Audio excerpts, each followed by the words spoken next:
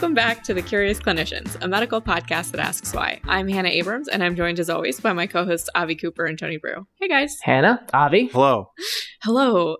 All right, so today's episode is going to be about a drug side effect, one that you probably see more often than you might realize, and that is the fact that heparin, a drug we use to thin the blood, can cause elevated potassium levels or hyperkalemia as a side effect.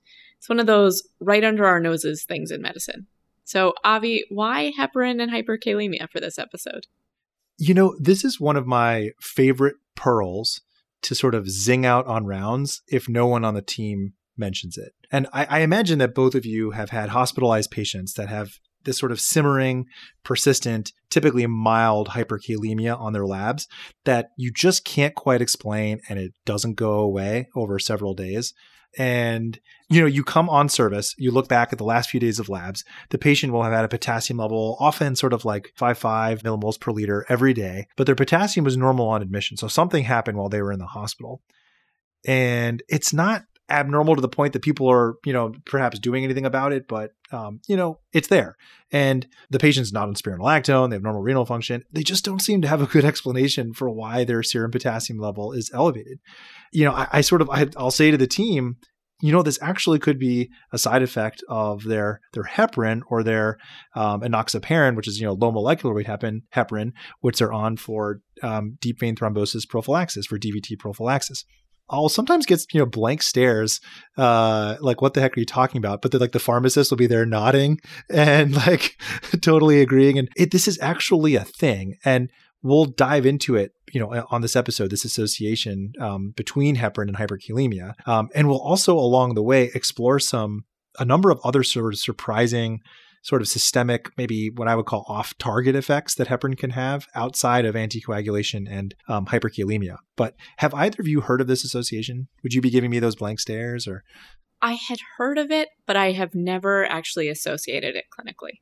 Yeah, and this is one of those, I too have taught this as a pearl for a while, but I know that have been far more times that I've missed it than that I've noted it.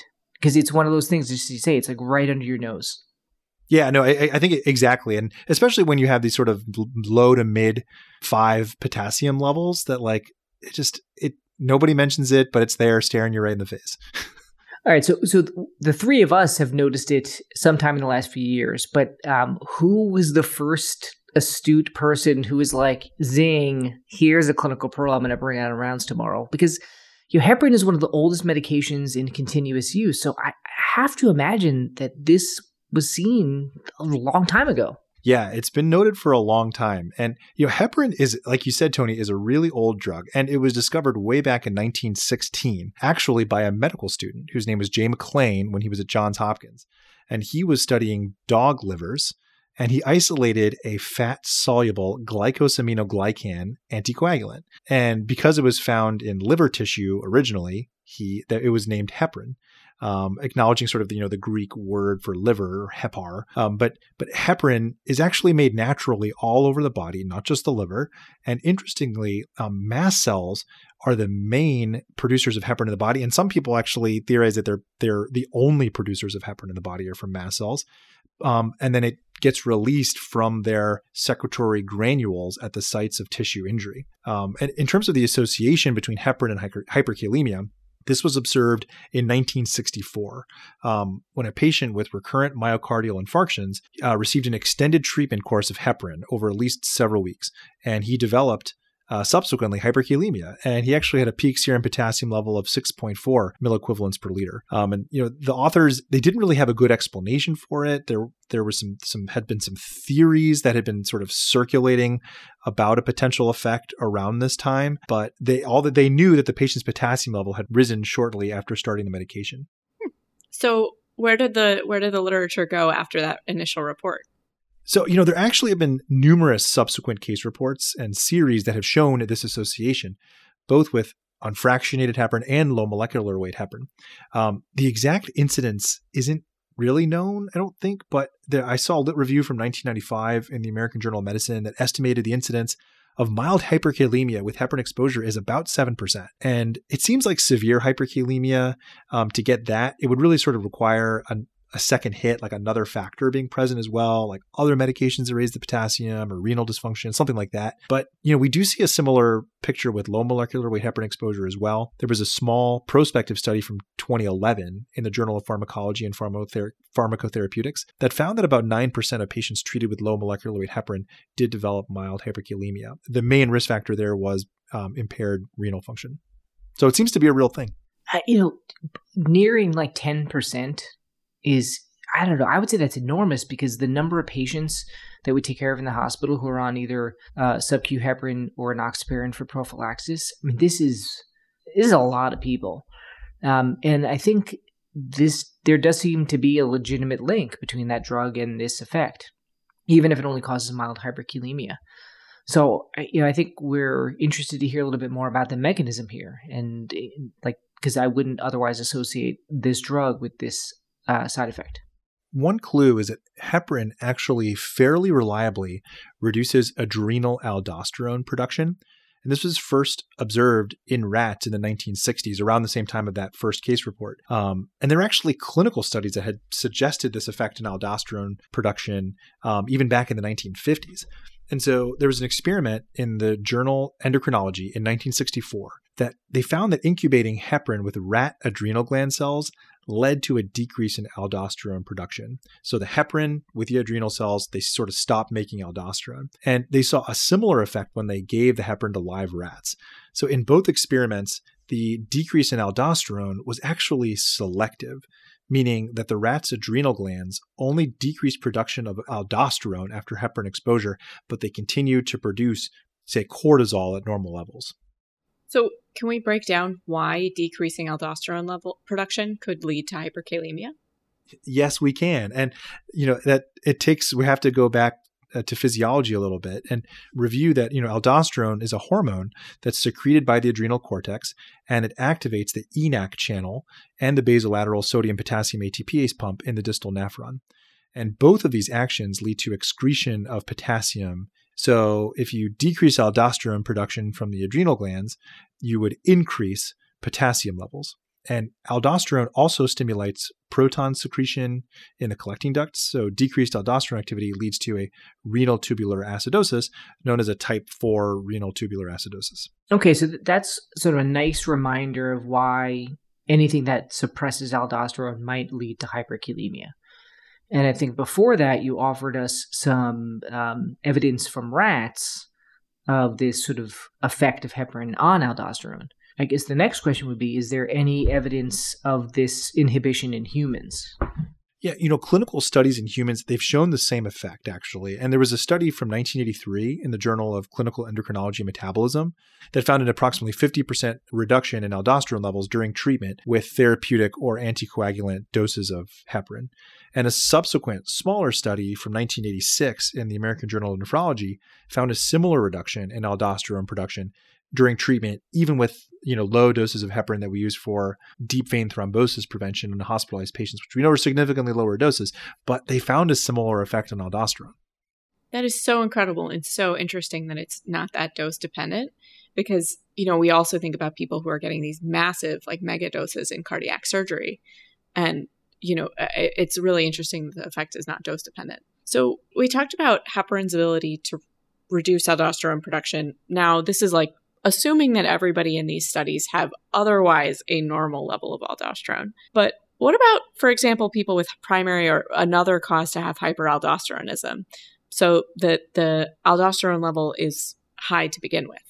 I was shocked to learn that heparin or heparin analogs seem to be able to suppress aldosterone production even in someone with hyperaldosteronism who otherwise would be sort of just pumping out aldosterone. And there was a case series from 1966 in the Canadian Medical Association Journal that reported the results of giving N-formylchitosan polysulfuric acid, which is an analog of heparin that has sort of less anticoagulant effects, apparently. And they gave it, these authors gave it to 2 patients with primary hyperaldosteronism and associated hypertension. And I think they were trying to treat it. And they found that within 2 weeks, the heparin analog led to a more than 5-fold reduction in aldosterone levels in the blood, all the way to the point that they couldn't even detect aldosterone in the blood at all in these patients who, again, previously were clinically hyper, had clinical hyperaldosteronism. So again, at the same time, their hypertension improved, and perhaps not surprisingly, their potassium levels rose with the treatment. So I thought pretty impressive stuff. It's our fifth agent for hypertension. I feel like you've kind of demonstrated to us that the 1960s were the golden age of heparin, hyperkalemia, aldosterone studies. It was a very fertile time. Yeah. Yeah. What a time to be alive. Okay. So I think you established that heparin can cause hyperkalemia. I mean, it's certainly associated, and I think mechanistically, you're getting us there via the decreased production of aldosterone from the adrenal glands. But can you take us a little bit of a step further and talk about why heparin might do this? Yeah, it's a really important question, and it requires us to do some more physiology review. Yes, wait. We'll do it quickly. We'll do it really quickly. We have to review the renin-angiotensin-aldosterone system, which mediates and controls aldosterone production. So aldosterone is made from the zona glomerulosa of the adrenal gland, and its production is stimulated primarily by a hormone called angiotensin II. In addition to some stimulation by adrenocorticotropin hormone or ACTH, but it's mainly angiotensin II. So you need angiotensin II around to stimulate the adrenal glands to make aldosterone. And it turns out that heparin directly blocks the effects of angiotensin II at the level of the zona glomerulosa cells in the adrenal gland, which was demonstrated in rats in a study from the Journal of Steroid Biochemistry in 1986. So if angiotensin II can't act on the zona glomerulosa cells, they won't be able to make aldosterone. So very interesting and very exciting. But how does heparin affect that? So I think this is less well understood, but I came across two potential explanations for this heparin effect, how it can block angiotensin-induced aldosterone production. The first, and this is probably the more well-established one, is that heparin directly decreases angiotensin II receptor expression on cells of the adrenal zona glomerulosa. Or at least it does in rats. So this was from a study in 1988 that demonstrated this. The second is more theoretical, but it's certainly plausible. So there's evidence from mice that heparin actually blocks angiotensin II mediated intracellular signaling within vascular endothelial cells, independent of receptor blockade. And it essentially disrupted intracellular signaling kinase pathways, which would certainly inhibit angiotensin II's impact on target cells. Now, I couldn't find any studies looking at whether heparin also has this effect intracellularly on adrenal cells, but if it did, this would be a second mechanism by which heparin would block the effects of angiotensin II and decrease aldosterone production. But can either of you think of a potential hemodynamic impact that this might have, especially when we're talking about the vasculature? Yeah, so kind of joking about it earlier, but I guess you could, in that situation of these mega doses, see hypotension, I imagine. Yes, exactly. And this was an association that I wasn't really aware of before diving into this topic, probably because I don't spend a lot of time in cardiac ORs, but apparently heparin has vasodilatory properties, and hypotension is a known potential side effect, particularly when heparin is bolused in situations like the operating room for cardiac surgery or in the cardiac cath lab. And it makes sense if heparin is sort of an angiotensin receptor blocker or inhibitor, that it could potentially cause vasodilation and hypotension when given in high doses. Although, there are probably multiple mechanisms for that hemodynamic effect. There are other sort of proposed mechanisms like an ability to increase histamine, and that heparin can sort of increase the production of endothelial nitric oxide release, and seems to also affect sort of calcium binding too. So there's probably a number of potential effects, but it seems like blood pressure is, hypotension is one of them when given in high doses. Yeah, another reason to keep me out of the cardiothoracic surgery operating room, because I'll be like, did you know, guys, that the heparin you're administering, they'd be like, all right, please, internal medicine guy, can you please step out of the OR? Because I'll be honest, this is shockingly surprising. I was not expecting us to necessarily go down the route of hypotension from heparin, other than potentially shock from blood loss. It seems like there's all these off-target effects of heparin whether it's the hyperkalemia, now you're telling about the sort of the vasodilation. I sense that there's even more. There's more coming. And I think your phraseology there, the off-target effects, I mean, that's what this is. And there was one more equally, perhaps even more for me, surprising effect of heparin that I really doubt most people realize is going on when they prescribe heparin for a patient. I certainly didn't realize this, is that heparin seems to have diuretic effects as well. What? Of course it does. Yeah, I was absolutely shocked when I learned this, but it actually makes sense based on the mechanisms we've been discussing. So if you recall how aldosterone acts on the distal nephron, which we've focused on excretion of potassium, but it also causes retention of sodium. Heparin's ability to block aldosterone production leads to retention of potassium, as we've learned. And not surprisingly, it'll also lead to increased sodium excretion, or natriuresis. So more sodium in the urine means more production of urine, and that means diuresis. So heparin was spironolactone before spironolactone was spironolactone, because what sounds like you're describing as a potassium-sparing diuretic.